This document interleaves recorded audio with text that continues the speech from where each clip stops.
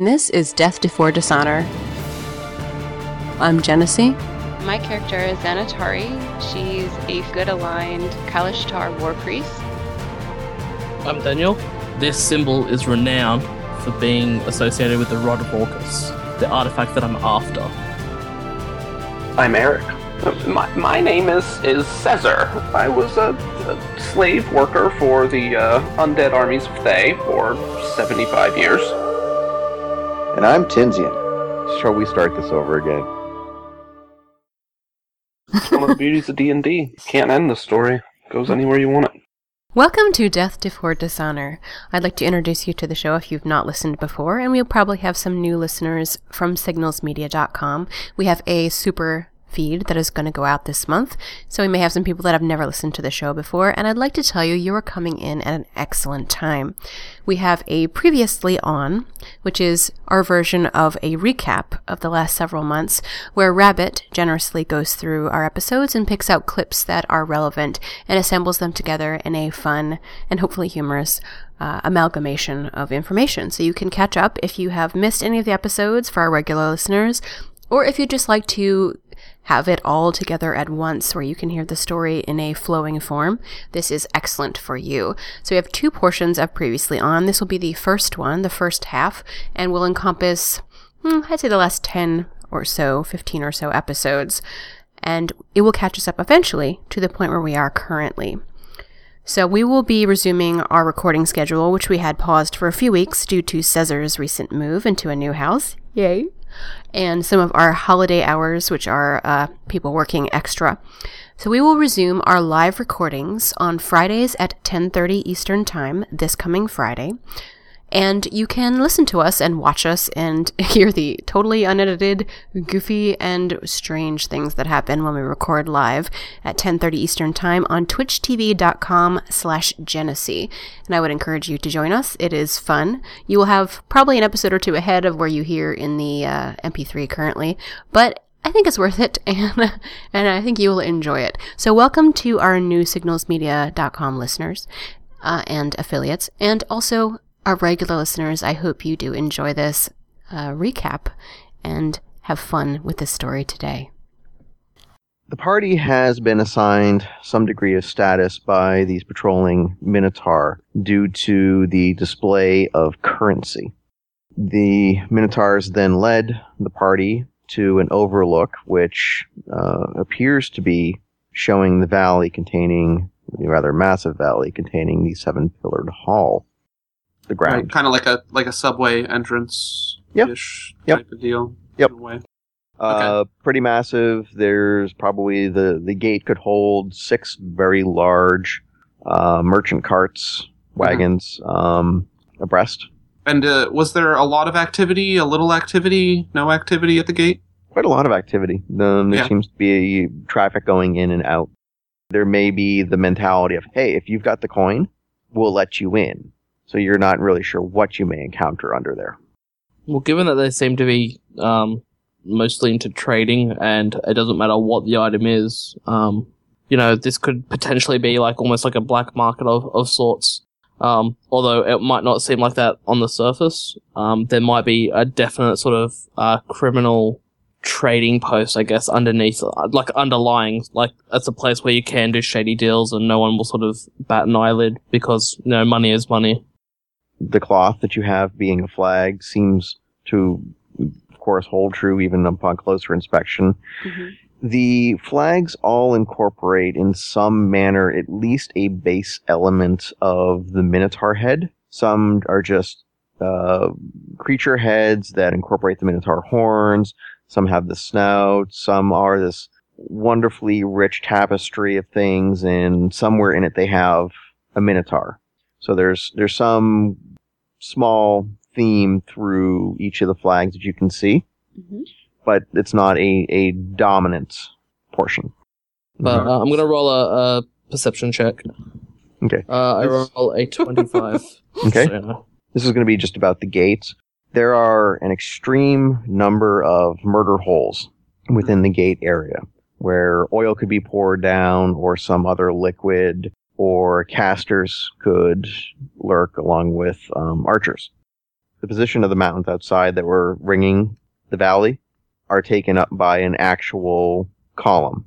And it's not like the ones with the the fluty edges, the Doric, Ionic, whatever. It's just that there's actually 7 huge columns, and they're all covered in glyphs of different kinds, or at least some sort of markings are all over the pillars. And you can even see the lights glinting from each of them along the way. And an immense, but not disturbingly so, I guess you can call it a globe of daylight and a globe of pure night kind of fused together is hanging from a giant iron chain from the ceiling of from the roof. How long would it take to walk across the city? Probably a couple hours. There seems to be a central pathway up the city, but it looks chock full. And then if you went off to the sides into all the other buildings and stuff, it's, for lack of a better term, it's a Minotaur maze. This Minotaur steps aside and allows you all to pass. The building, as you get closer, becomes more and more exquisite. I mean, there's fine detail in the gold work. The columns appear wrapped with gold. But as you get closer, Beautiful you see that there's actually images, stamped into it. The brass is perfectly polished. It's beautiful. It's clear that this building perhaps predates the Minotaurs, but that there is enough surrounding work done that there is a Minotaur influence that has been later put upon the building. It seems like each large group that has at some point in time perhaps controlled or had sway over the city has had some sort of mark or impact upon this building. In each case, instead of being a discorporate collection of changes, they all blend in really, really nicely. I'd like to roll a dungeoneering check to see whether I can identify any sort of like secret panels or like hidden tunnels, exits, etc. that might have been built into the walls. That's a 25? Yeah. Okay. 10 plus 15. Yeah. Your eyes, as you try and take in this building, seem to spy far, far too many potential secret doors, entrances, and exits. Anybody else want to roll a dungeoneering? Sure. No. Mine It's confusing enough already. Who wants to roll a dungeoneering? I'm trained in dungeoneering. I have a plus 12. Okay. 22. Caesar, What? this place is just an amazing feat of engineering. There is gizmos. There are whirling locks. Who's it's and what's it's galore. Oh yes. Let's Got just break it down to that. There's a who's it's and there's a what's it, and then there's another who's it and another what's it for that who's it and what's it. Is there a whatchamacallit? Is it thingamabobs? There are more What about a whatchamacallits doohickey? that you can actually call it and then still wonder what the hell it is. How about a about geegaw? Are there any thingamajig? geegaws? I think you bought those out in the other town, okay. so I think you're good.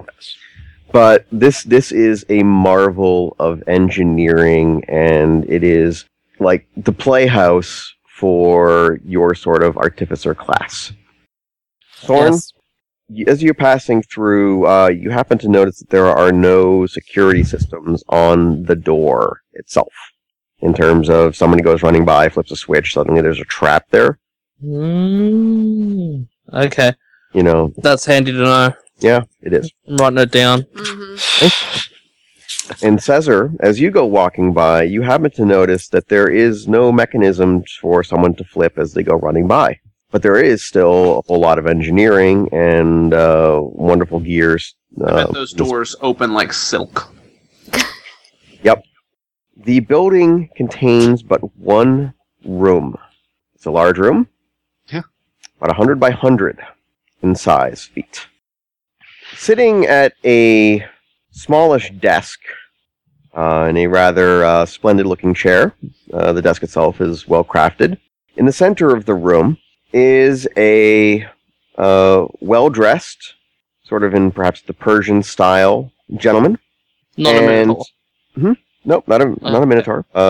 Human, fairly well proportioned, kind of dark skinned, but not level of drow. Clearly human, and Standing next to it is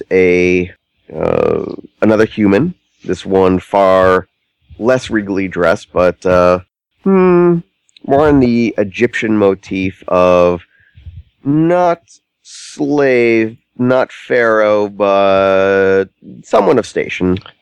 Like a vizier, a president.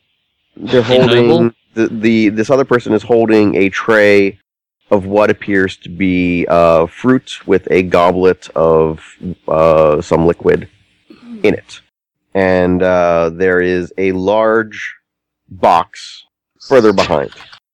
And you are brought before the gentleman sitting, who takes a moment to, perhaps is meditating, whatever, takes a moment to focus his gaze upon the party. Have the gentleman and the fruit-bearing what's-his-face, have they actually looked at us at all, or have they been pretty much negligent of our presence? Oh no, each of you has been looked at. Okay. And then the Minotaurs have seemed to have vouched for the yes, you're supposed to be standing. Right. Okay, well then I will greet them. I will say, hello, I am Mithrin. Who are you? And are you the leaders of this city? I would actually say, where I am from is my own business. But my name is enough. Soon perhaps we shall see, because soon it will be all of our business to conduct business. I am here to take a certain accounting of things. Well, what is it you want from us? Well, we would ask the same question of you. You have approached our city. You have apparently shown the border guards something of note to have had them bring you here. Perhaps you have wished to establish a trading account. Yes. No. Yes, we do wish to open an account. We wish to trade with the people of this city. We are travelers, you see, and we come across many rare goods in our travels, most of which are quite valuable, and we'd like to offload some of those valuables here to boost your economy, if you will. Mithrin loses the focus of the human as he sort of turns slowly, nonchalantly, but turns his attention upon Thorn, and he goes, someone who understands. And who might you be? By the way, over the Mind Link, there's sort of the sound, just kind of in, the background, like maybe down a hallway or something, if there was one. The sound of, like, little kids when they get, like, to the bottom of a glass of something and they've got a straw and it's just that kind of sucking sound. Yep. Thank you, Cesar. Yes. There's just a smidge of that over the Mind Link. So there's like a little fuzzy kind of whatever. Or it may not be over the Mind Link. It's like psychic static? Or is it like not a private channel? Is that what you're saying? Not quite sure, but there's kind of someone must be having a really, really good smoothie somewhere. In response to this, I go, good sir, my name is Thorn of No Land, and I make a living by acquiring goods. And these goods, although lovely to travel with, can be quite cumbersome. So I would like to partake of business, if you will, and unburden myself of these goods. They will fetch quite a price, I can guarantee you. And I say, sir, so would you perhaps like to see what I have to offer? And I lay the stone that I'd taken from Cesar earlier and put it onto the desk for him to see. Is there actually like a velvet cushion or something that he has that he uses to appraise like gems and stuff? There actually is. You didn't quite see it before, but as you get right up onto the table, you see that in the center there's a nice velvet cushion recessed into the thing.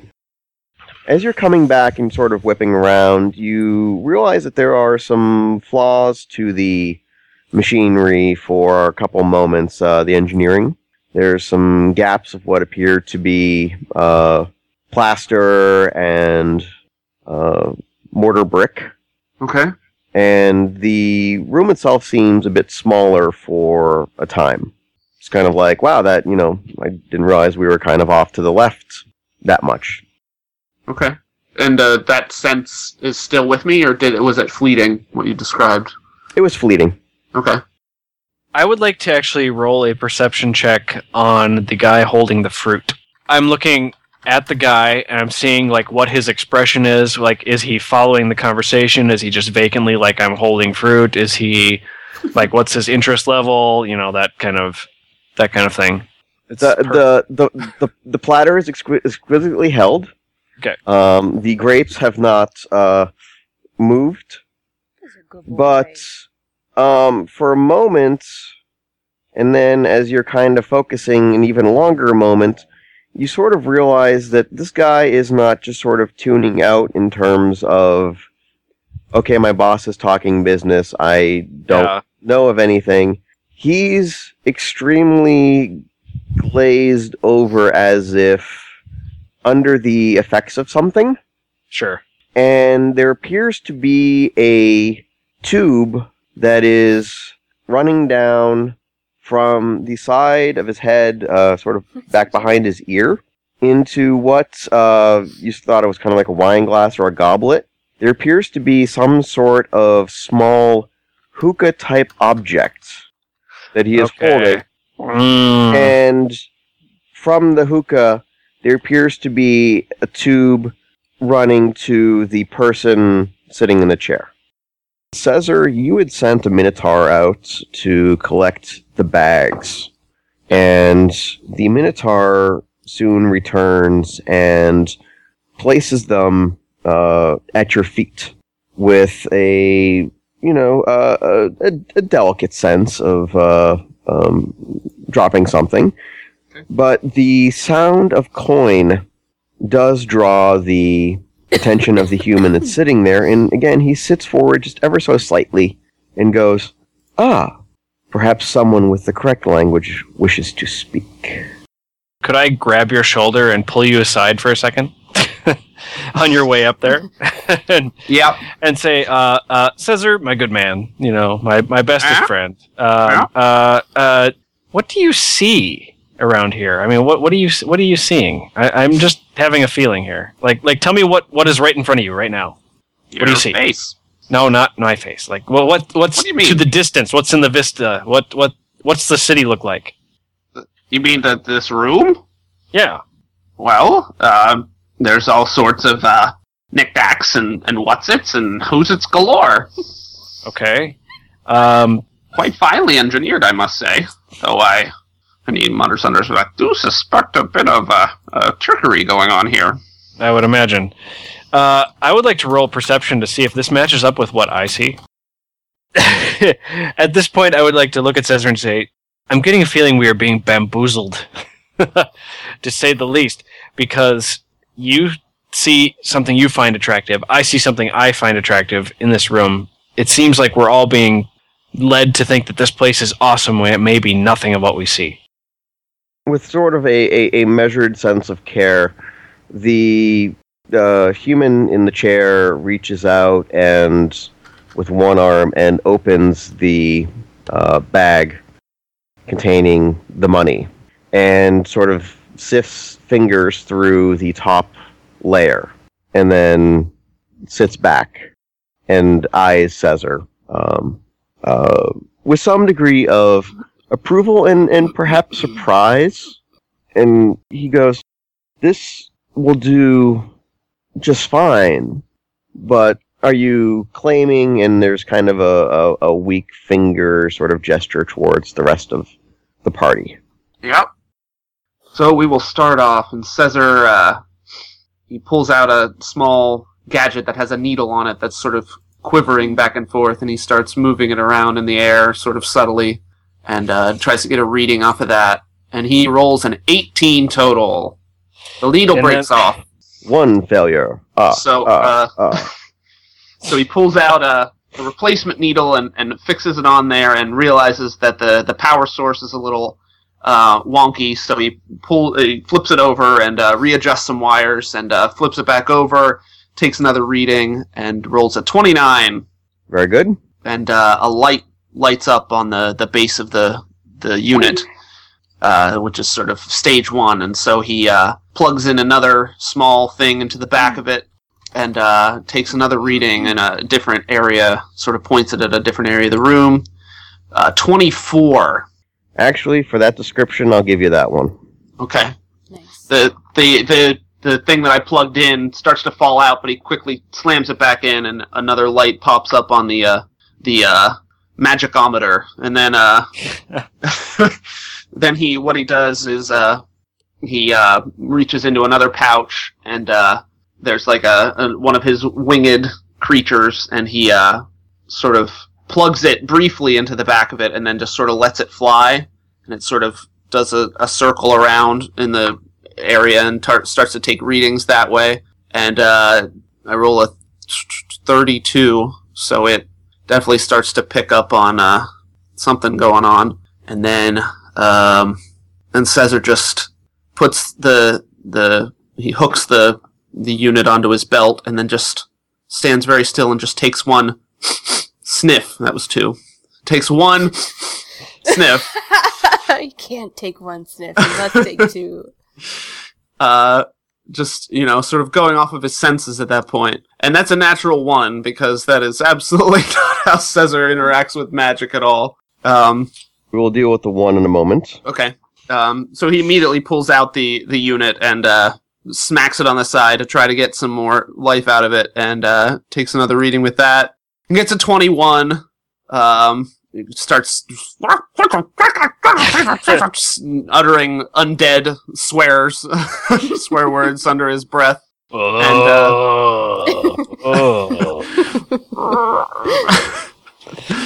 And then he remembers that what does he remember? Oh, that the thing that's flying around has to be brought in and rehomed with the system. So he brings it back and does that, and sends it out on another reconnaissance and gets a 24.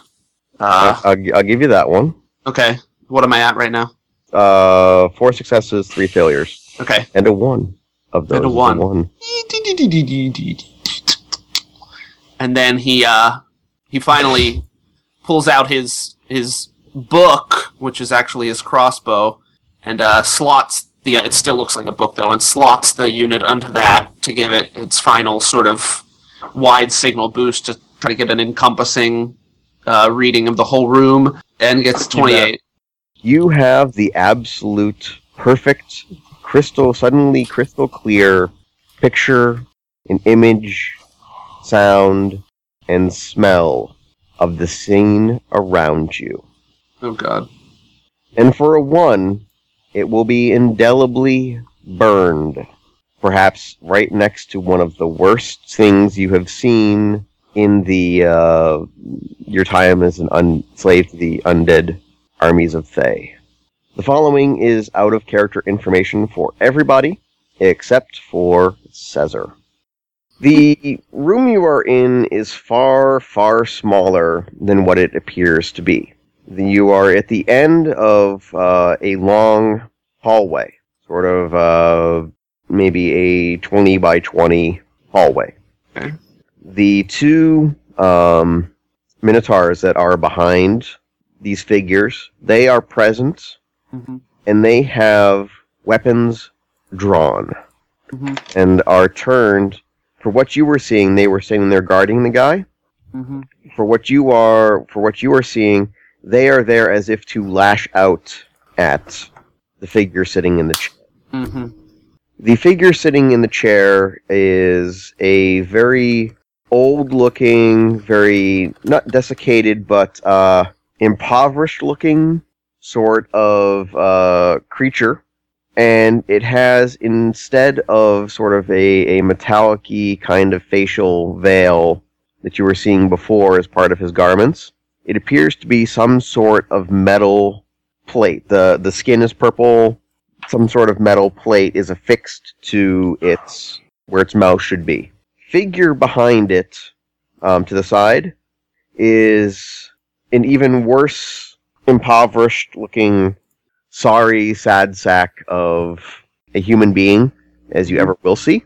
There is indeed a tube running from back behind its ear through some sort of device on the tray that it is holding and going into the figure sitting in the chair and up into the side of the mask. The human figure that is near the Mind Flayer has a tattoo across the forehead that says Murderer. The figure is chained to the chair. There is one arm that it used to reach out to the coins in the bag that has a degree of movement where it's able to extend out to the middle of the table, but apparently no farther. The other is bound so that it can raise only a little bit off the armrest, and it looks like the creature can only either move forward just a little bit from its chains, from the back of the chair, or to the left or to the right of that, so it can just slightly shift position, but it's stuck there. The table itself is a black basalt structure. Mm-hmm. It's kind of a square that is plunked there. The box that you saw near and behind the party from the last episode appears to be a cage with some sort of creature inside of it that is wearing a collar, and there is a leash that is extending from the cage to one of the hands on the Minotaurs. Caesar is instantly enraged. I would think it would be very difficult for him to restrain himself from at least attempting to lash out at the captors of these. But he would try, and I wonder if maybe you want to orchestrate some way to illustrate that struggle mechanically. I just want, seeing this is, what he dealt with himself in some way for 70-some years in terms of slavery, and that instantly is a trigger for him to basically want to flip his shit, to put it eloquently. Your sort of crazy eye twitching stuff is, you sense that you are noticed. Yeah. And the slurping sound does not stop. You feel that there is not an attack, but you feel that there is a message waiting at the boundary of your perception. Okay. Do I sense a way to access that? Yes. Okay. I mentally try to receive that message. As that makes sense. The Mind Flayer studies the rest of the group, you hear in your voice a sort of, I guess if shadows could talk, there's kind of I don't know how best to describe it, but there's an oily kind of voice that enters your head and goes, "You have questions." I'm going to give you the same opportunity for a skills test. Okay. Xanatari, noticing that Caesar has keyed into something, would look to Bert and try to get Bert to move over towards the figure in question and see if his light could shine some literal light on it and give me, I guess, a clue. So. Okay. One success. Please continue. Okay. Are the clouds visible in this room or only in the larger chamber? Only in the larger chamber. Okay. I would hold up my holy symbol and say a prayer to the Thunder God to give me extra insight into the situation and to reveal anything hidden. 18. Okay. You're 1 for 1. I would try to do a mind read on Caesar or a mind link and try to see if I can kind of glean any information from his extraneous thoughts without actually violating his privacy. Okay. Okay. All right. I would look to see in the light of Bert if there's any shadows that don't seem to match up with the figures that I'm looking at. Okay, very nice. 17. I know. There is... Is that 4 or 5? That's 3 failures before your 3 successes. There you go. However, very well described, very well thought out. There is enough to put you on guard But I like what you did with the mind link on Caesar. You get sort of the tail end of something about questions. Yeah, when I see him sort of lock up and sort of stand up straight like an old man shouldn't, I kind of get the sense that something ain't quite right. So, after being offended by our gracious host, who's a bit of a jack-off, I take my gem and I put it back in my money bag, and I'd like to make a perception check, if I may. Okay. I would like to let the DM know that I rolled a natural 20. Guess who gets to bring Thorn into the screaming reality of what the room is for his natural 20, with all the aplomb that you are able to bring yourself. Okay, so he actually sees everything that we have seen out of character? Yep, I'm not going to make him do the skills check because it's a natural 20. Right, okay. So upon, this glorious insight that he had, or glorious perception, so it's like his eyes grew exceptionally wide, and, whoa, it took all the light in the room, like all the light, all of it. And immediately he sees through this strange illusion that was before him before, but it becomes very clear that it is an illusion, and he sees this half octopus-headed thing slurping on some guy's brain through a bendy straw, and he, and this is obviously Thorn's mind, perceiving this. So the bendy straw, octopus thing, sucking through it, lots of treasure stuff around, still seeing that, obviously. But obviously also seeing a lot of great danger. Actually, by the way, also, Thorn, you would notice that there is no gold on the walls. It is a sort of stucco brick mortar, almost looks like a prison. Lies. All lies. I've been deceived! Flip the Gingerbread. All the windows are barred and appear warded. There's actually, for that level of success, you actually see, if you sort of glance around, you see that there is actually a minotaur that you did not see before every 20 feet or so to the doorway. And the minotaur that you saw that helped Caesar out is actually standing armed at the doorway. But this feels exactly like perhaps one of the worst prisons around. I am freaking out. Yeah? Picking up where we left off. Right. You have questions. He'll start off. This is all thought, obviously. Mm-hmm. But he'll do it without. Well, I guess he's dealing with the guy, so it wouldn't be out of the ordinary to make eye contact with him. He locks eye contact with the chained mind flayer and thinks, "Do you need help?" In a younger time, I would have agreed, or promised, or bartered. But this is punishment. I'm serving a purpose, a sentence. And someday, maybe I will find that sentence repaid. Would it be bad to let them know we know? It depends. You are not within harm in this location. There is a purpose to me. There is a purpose to all of this. I sense that you understand with the money and what your goal is, that it just kind of trails off. Okay. And then he says, could you tell me anything about these? And he projects an image of the drow that they encountered back in Winterhaven.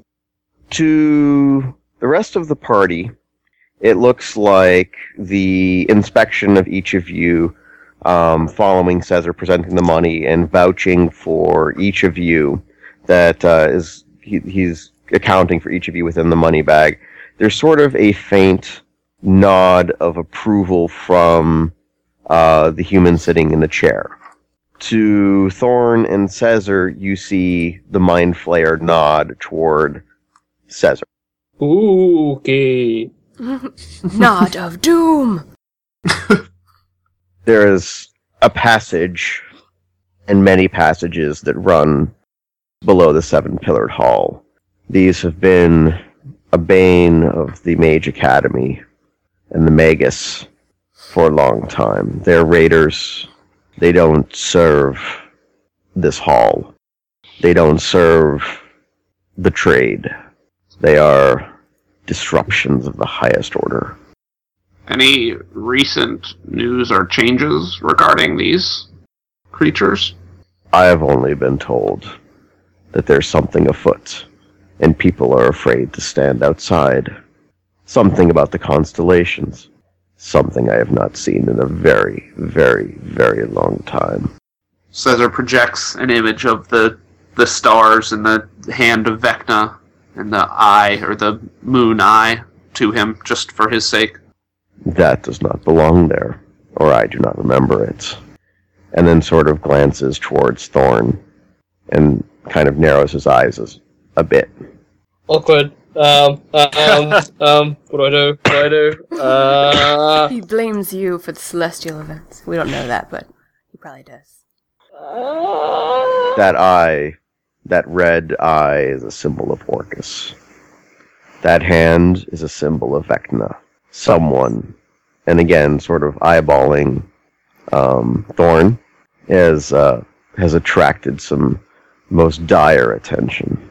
Caesar just sends a thought, a sense of respect and regret. He acknowledges that he's serving a sentence, but he just still, as sentences go, slavery is not acceptable to him. But he just sort of, as a thanks and regret, just sort of sends that sort of sense to the Mind Flayer, and then looks at him, and then looks at the Minotaurs behind him and says, "Well, I don't know about my friends here, but I can see through what you're having us see here, and can we just move this along? I'd much prefer to be gone from this place." We can do that. What you are attempting to purchase, you have come to the correct place. It is my goal, nay, part of my duty. And you sort of sense there's, behind it, he sort of remembers his old days where he could just, grab into a skull and, he was a creature of power. Yeah. But now he is a creature of power to trade, but he's locked in where he's at, but he still has a purpose to serve. So he kind of relishes to a degree this thing. The purpose of this room, to those who wish to present themselves, must gain 1, proof of currency, and 2, story for their house. We will do the proof of currency first, if you are agreeable. I agree. The figure sitting in the chair points to Caesar and goes, as you in perfectly human voice here, to those who he has agreed to cover with this amount, we must first prove that there is no deception within the currency. That the basis of trade is currency. And one of the servant that sort of came out of nowhere comes and retrieves the bag, and it takes the coins, dumps it into a large wooden bowl, like just big ol' massive bowl that would fit all that currency. Clearly magical, because the bowl just keeps getting bigger the more currency is put in, so it never spills. And then goes over and raises a panel on the box. From within the box, or cage, depending on your point of view, a sort of dun-colored, rust-colored creature appears and starts to run tendrils and feelers over all of the coins, and sort of is touching the coins and dabbling through the coins. You both see that on this creature, there's various little either feathers on kind of like fern-type growths on the tendrils, or on the underneath there's like little half circles, but where there should be like an even ordered spacing of some of these things, it looks like some of them were removed. So this thing is going through and, diving tendrils into the coins and doing a very thorough examination. The voice in Caesar's head returns, "The seven-pillared hall has found these rust monsters to be most adept at finding fake coin, but we've had to do some modifications to them so that they don't get the good coins and be greedy about it." After probably about 30 seconds to a minute of examination, the servant that had put the coins out puts kind of a boot to the head of the creature and pushes it back into the cage or box and closes the panel before nodding to the figure in the chair. And the figure in the chair says to the party, "Your currency holds true. But now the next step."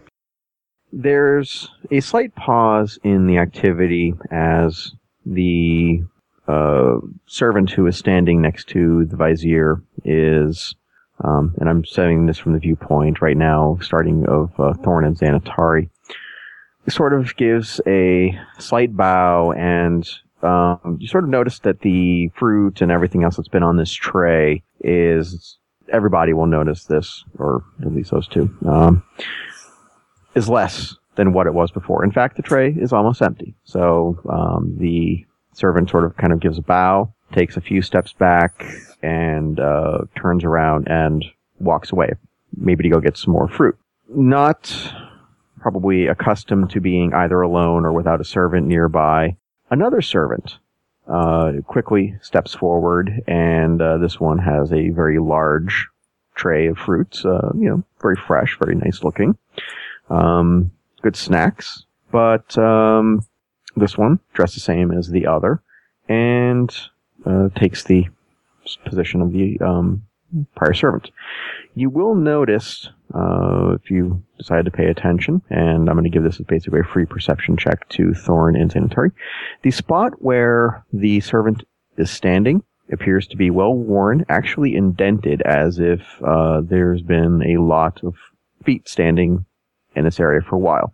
Perhaps this will give you an indication that this city is actually quite old. There was belief last episode or the previous episode that maybe there were some prior owners to the city and so forth. For Mithrin and Caesar, what you see actually is the servant who has the tattoo of murderer across the front gets a very green, then kind of ashen paler, and two minotaurs that you can see come up and grab the servant as he starts to fall backwards. The eyes roll in the back of the head, and there's sort of kind of like gurgling slurp, final slurp, slurp. They rip the tube out of the skull, or out of the back of the skull of the servant. One drags him away. The other goes and is still sort of dragging this long tube along the ground, goes over to a flagstone, large, sort of stone, maybe a well cap type thing, opens it, reaches in, pulls out another human being. This one has murder also tattooed, but there's other tattoos on there. Different crimes. Drags him over, clearly sedated, but proceeds to shove the tube, put kind of there's a sort of spiky end, shoves it into and up into the base of the skull of this humanoid. This miserable creature looks at you, and you and Mithrin hear a different voice, but the same content is heard by Thorn and Xanatari. We have procedures for what you ask for. We need to know what makes the man. Sort of glances sideways towards Xanatari, but not disrespectfully at all. Maybe a little lower in terms of station, but it is the same look that would be given to Thorn or Mithrin or those who have not presented money at this point in time. We like to know the mettle of the man or woman. We like to know who we are letting in. You understand by the nature, slurp slurp, of this entire city that we value trade. We value many things. Some things may not be exactly worth money. Your name, sir. That'd be Caesar. There is a procedure, magical, hands-on, at your control, that we need you to undertake. Each of you, perhaps. Are you willing? Yeah, let's just get it over with. Come on. Okay. Caesar, a chair, very ornate.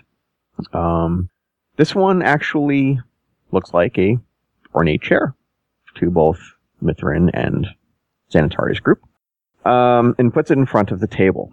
You are instructed to sit in the chair, and the figure in the chair, the vizier, extends his hand open into a palm, sort of palm up gesture, and indicates that you are to take his hand. Caesar sits and takes his hand. Okay. Any precautions that you are taking? No. Okay. There is, and we're going to be doing this somewhat a little differently today. As far as what Xanatari, Thorn, and Mithrin at this point see is, they see Caesar sit, take the hand, perhaps 10 seconds pass, and then Caesar's hand is released, and we will continue on with the episode. This is going to be the same case for any of you that wish to participate. Basically, there's just a moment where there's a touch, done, and moving on. However, there's a little deeper content for each of you to accomplish tonight. Caesar, a couple weeks ago, I gave you some homework, and the other day I gave you a reminder. What they're looking for is, how does Caesar account for Caesar? If Caesar was dirt poor, if Caesar was the most rich and powerful man, that sort of thing. What is deep down beyond any sort of bluffing or intimidation or anything along those lines? What makes Caesar, go? What, just describe Caesar, talk about him for a bit. If you sort of think that right now he's an artificer, he's kind of badass, he's getting out of the slave pits, but his aspirations are XYZ, what does he see himself as? Describe that sort of thing. Let's say, in a word, probably the best word to describe Caesar would be curious. He's always trying to figure out how things work, especially not so much the inner workings of people, but things, as we've seen. He's constantly building, taking apart, things like that.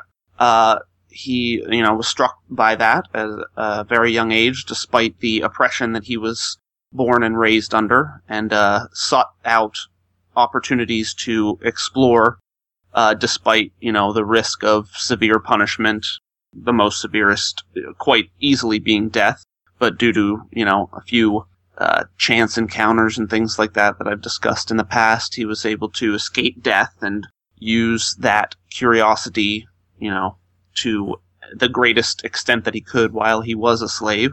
And he eventually got it to the point where he was able to use it to free himself.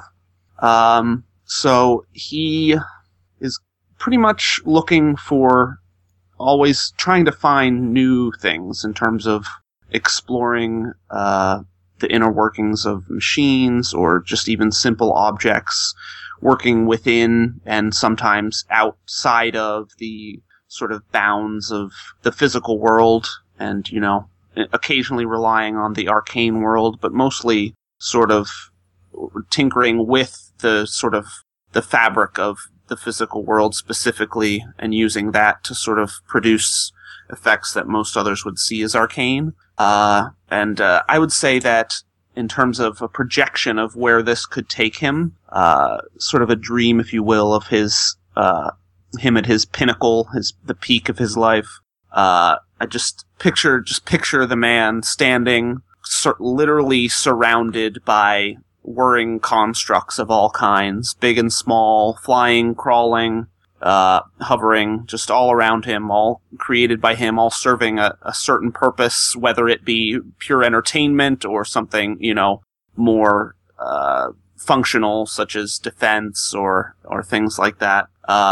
Picture him living in a house or maybe something larger, a manor, something like that, which is also entirely basically a construct. In a sense, kind of like, the House of Tomorrow that you always see in like old 50s, where the laundry does itself, but it's literally every aspect of the house is to that point. It's, to the point where the house itself can fly or walk. And then in terms of maybe specific things he could have, since he is so far along in his lifespan, develop certain ways, maybe not quite what you'd call a cyborg, but having devices that could aid him, such as, I don't know if any of you have seen, I know some of you have seen the new Batman movie, but the magical knee brace that he gets from basically just fixes his knee instantly, things like that could supplement, any issues that would come from, the life that he's led, the age that he's at, and the adventures that he's going to certainly be embarking, currently and in the future. Maybe a back brace, knee braces, hearing aids that aren't just hearing aids, but, maybe add like sonar hearing capabilities, things like that. Though, rest assured, he won't need aid in a specific department that you may be concerned about at his age. That's all natural. Don't worry. I also thought maybe I could see him with, some sort of device that he created to literally slow time around him, either immediately or universally. I don't know how what the scope of that could be, but at least something since often what it takes for him to get out of a jam is to sit, apply his mind, and then actually do some physical work, to allow him to do that in a split second rather than, the many minutes it would take. So getting to that point and having something like that. But all of this, of course, is either in conjunction with or after completely crushing the entire undead nation of Thay. With a preferably construct army to reduce casualties of any others. But I'm sure, I could see him, gaining perhaps apprentices to aid him in construction and things like that to eventually avenge the injustice that was done to him and countless others. Would you view Caesar as a conqueror? No, he's seen what subjugation and power can do to those underneath it, and he feels no need to rule over anything or anyone. He is certainly happy to work with, and like I said, apprentices and things like that. But it would be, most likely those would be eager volunteers that he wouldn't even really seek out. There's literally, that's pretty much the antithesis of Caesar, I would say. Second to last question. What if Caesar had absolutely, going forward in life, had no power, no money, pretty much just had himself as dirt poor, doesn't make a difference in the world, Caesar? He would he would do jobs for people so that he could keep himself supplied with drink, good company, the pleasures in life that you imagine are free to most anybody who, again, aren't, kept as slaves or things like that. But any free person, no matter what station they're at, can at least, hopefully find themselves in some way to get, a good meal, good drink, good company. Of course, this is out of character information for everybody else, but what does Caesar think of the party? As a whole or individually, or both? Up to you. Okay. Well, he is... Tool or friends type thing? Definitely friends. He sees joining with them as a sort of means to integrate himself back into society as a free man. He sees that he's impressed and happy with generally how, if you just want to use a simple term of good, they are. He's been exposed to a lot of selfishness, greed, evil in his life, and the fact, especially, Thorn's motivations, at least on the surface, are kind of shrouded, but Mithrin and Xanatari both seem to be sort of do-gooders for the sake of doing good, and that's not necessarily something that he shares. He does have a streak of selfishness in him, not to the point where I don't think he would do explicit harm to someone. You know, maybe he takes a little bit more than his fair share sometimes, but he wouldn't completely leave someone out. Okay. Just as an aside, I think based on what you said, I think it would be very interesting if the young Caesar that Caesar met back in Mirror Mirror, forget what the episode number is, but go back and listen to it because I'm proud of that one, was actually sort of like a Warforged body. Yeah. Or something along those lines. That would have been really neat. The Vizier releases your hand and informs you that your examination is complete and that you have an appointment at the Loom. And the Vizier looks around the room to the remaining three of you. Your friend appears to have made payment enough, slurp slurp, for the rest of you. He is either generous or, no, I don't say foolish, but there's different levels of generous. Who is next? I guess I will. Thorn! You are In the darkness. warmly invited to sit in this chair. Again, everything that you see around here, aside from, that one little glitch with the windows kind of thing, this place is still butter. Yeah. So, you're also invited to sit in the chair and take hold of the Vizier's hand for the test. Okay. Well, I say that Caesar walked away. Alright. No harm was done. No face was melted. So, I guess with some hesitancy, I take the Vizier's hand. Okay. The same sort of questions that I asked Caesar go to you. This is your time in the spotlight for the episode. Okay. So, basically, what makes Thorn? Thorn was abandoned by his pack at a very, very young age. So, he's never really known his place in the world, which has sort of made him cautious, wary, and left him really ill-prepared for what he really has to face. Sort of like a child that's an orphan in, the French Revolution. They didn't really have a family to go to. They could never really be adopted, and they basically had to turn to their own skills for self-survival, which is really how he sort of ended up. He only reacts via instinct. He doesn't really know any better. He hasn't been taught better because no one has ever shown him what is right and wrong. So when he acts, he only acts according to what he knows. He doesn't know what's morally right and morally wrong. Killing someone in order to escape is right to him because he needed to survive at that time. Again, that's where his sort of thieving nature and his pickpocket nature comes from, because he's always had to take from others who have had more in order to sustain himself. So, that's really just the more serious side of Thorn. The reason his name is Thorn is because he was raised in the wilderness, raised in nature, and he's always seen that the thorn is a defensive mechanism that plants have had in order to survive, to stop predators from consuming them. So he sort of adopted that name, which I'll get into a little bit later. His goofy attitude, which we all know and love, is actually really just a self-defense mechanism. It disarms those who are around him. They don't see past the goofy attitude. They think he's just a bit of an idiot, doesn't know better, but really it disarms people, to distract them from his true purpose and his true nature, which is, again, survival.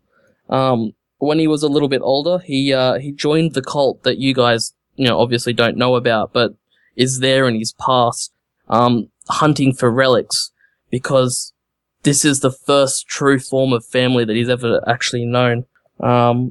Because they encouraged his skills, the skills that he learnt from thievery and having to survive. They encourage him to use those to gain relics, and, through that they then he gets that approval that he needs and craves, that he didn't get in his younger years. He uses, a bow, because, again, that comes from him having to survive. He always used to sit in the wilderness and see these people with these strange weapons, shooting deer and wild animals so they could kill and eat and live. finding his first bow after unfortunate hunter decided to shoot a bear and, didn't quite live. The bear won. So yeah, he sort of took that fractured, shattered bow and repaired it, using his skills to sort of again survive. He has a real affinity with nature, as you can tell from his name. He's roamed for most of his life, even though he's part of this cult. They never stayed in one place, so he's always been roaming, and he's always been taught, these are the places that are a safe haven. So, from that connection with nature and roaming, he sort of gained the powers of a seeker, and he doesn't actually realize that he's a seeker, that he's a guardian of nature. It's almost like he's been favored by a god, but doesn't even realize that he has these powers. They're just, again, something that he's grown with and used to survive. So, he basically has these powers, but doesn't understand that he has a greater purpose. He's not meant for this dark cult. He's meant to guard nature as a seeker, to provide the vengeance, or, be the warlike aspect of nature, to gain vengeance for nature. And he doesn't really realize that yet. Aside from that, from what he knows, he seeks greatness, using anyone or anything to get on top, and to get what he wants. He wants the recognition, that he never received as a child. So it's a very, very sad and dark story.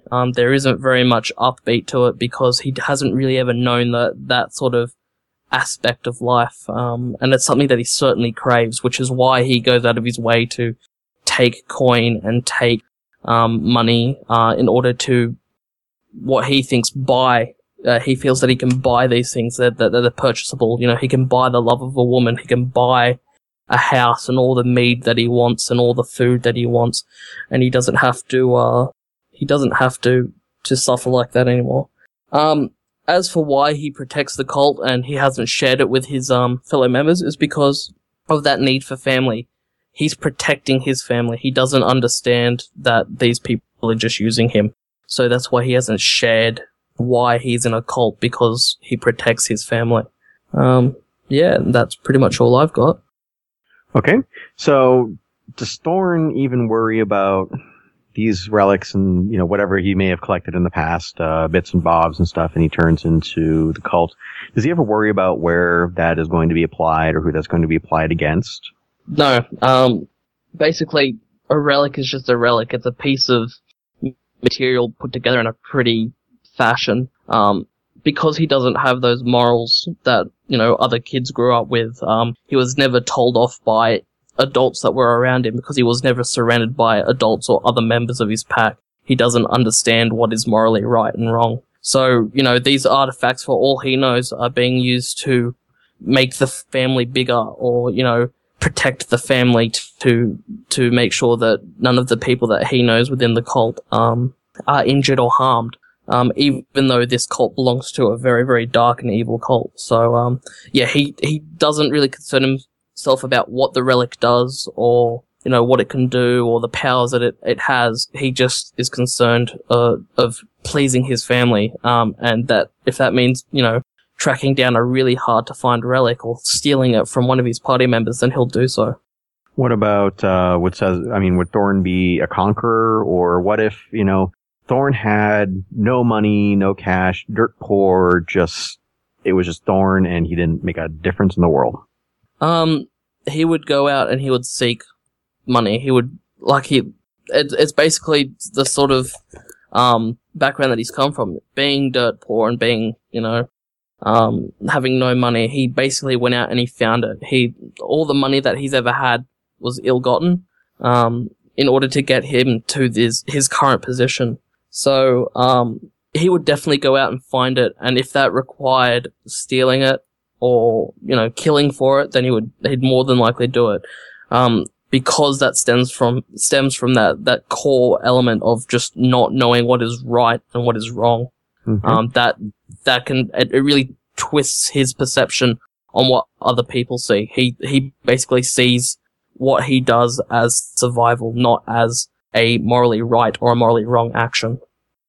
Deep down, is the party now more family to him than the cult, or is the cult still family because they have actually given him accolades instead of the party seeing him as a goofball? Or I know Xanatari's been making attempts along with Mithrin to sort of, they understand that there's something beyond the goofball. Who wins out right now? You can decide life or death for the party between them or the cult. Right now, it's a little bit conflicted. Certainly he has these protective feelings towards the cult, but these people have shown him that there's more to life than just killing and stealing, that, there's a true purpose that can be gained from using his skills, and that he can be more. However, there's still that feeling that these people are just tools in the long run, that they will just, they're just another step on the ladder. So, he's just being honest that these people, I guess they're friends, but they're not family. They haven't really made that attempt to get to know him more, to probe beyond that shield, that wall that he puts up, that everyone else sees. So it's conflicted. He certainly sees them as, friendly group, and someone that he could, belong to in the long run, if they can break down that wall that he's put up around himself. But yeah, I guess definitely, the cult is more so still family than the group. So when your hand is released, like Caesar, you feel that nothing was implanted, changed, modified, taken, etc., and you are given the same notice that your examination is complete, and that you too likewise have an appointment at the Loom. This concludes the first section of the recap. Next week you will have a second section, which is about another hour, and that should bring us up to where we are currently in our recording schedule. So I hope you enjoyed that. And again, a big thank you to Rabbit. That was a lot of work, and enjoyable to listen to, the clips that he picked out and the ones that were of importance. So look for a second recap next week, and if you'd like to hear us record live, you can find us on Fridays at Twitch, twitch.com/Genesee, around 10:30 Eastern Time on Twitch on Fridays if you'd like to hear the live recordings, and I welcome you to join us in the channel. It is a good time had by all. So hopefully I will see you on Friday, and look for a second recap next week. Thank you for listening. You can find out more at deathd4dishonor.com, subscribe on iTunes, or find us on Twitter at deathd4. Please take a listen to the Gray Area podcast about advice and interviews on relationships between gamers at genesee.com or signalsmedia.com. I'd like to announce that we have a new forum that is up and running and available on signalsmedia.com, where you can go to Death4Dishonor, that section of the forums, and you can speak to us. It's very new and such, but you can talk about the episodes, and if you like them, what you think, just in general, to contact us is a good way to get in touch, and we can have some discussion that way. So hopefully you will visit the new forums and communicate. Also, if you enjoy the show and you would like to show us your appreciation, especially around the holidays, you're welcome to do so at deathd4dishonor.com. On the right-hand side, there are buttons with different designations, and you can choose your own designation under the custom if you choose not to do any of the ones that are listed there. And we always appreciate that. It helps to maintain the site and all the materials needed, basically, to host the podcast. So very appreciated, and we will see you next week with a new episode. This podcast is a part of the Signals Media All-Star Network. For more information on this and other fine shows, go to signalsmedia.com. It's okay to stick our stuff in your ears. Really.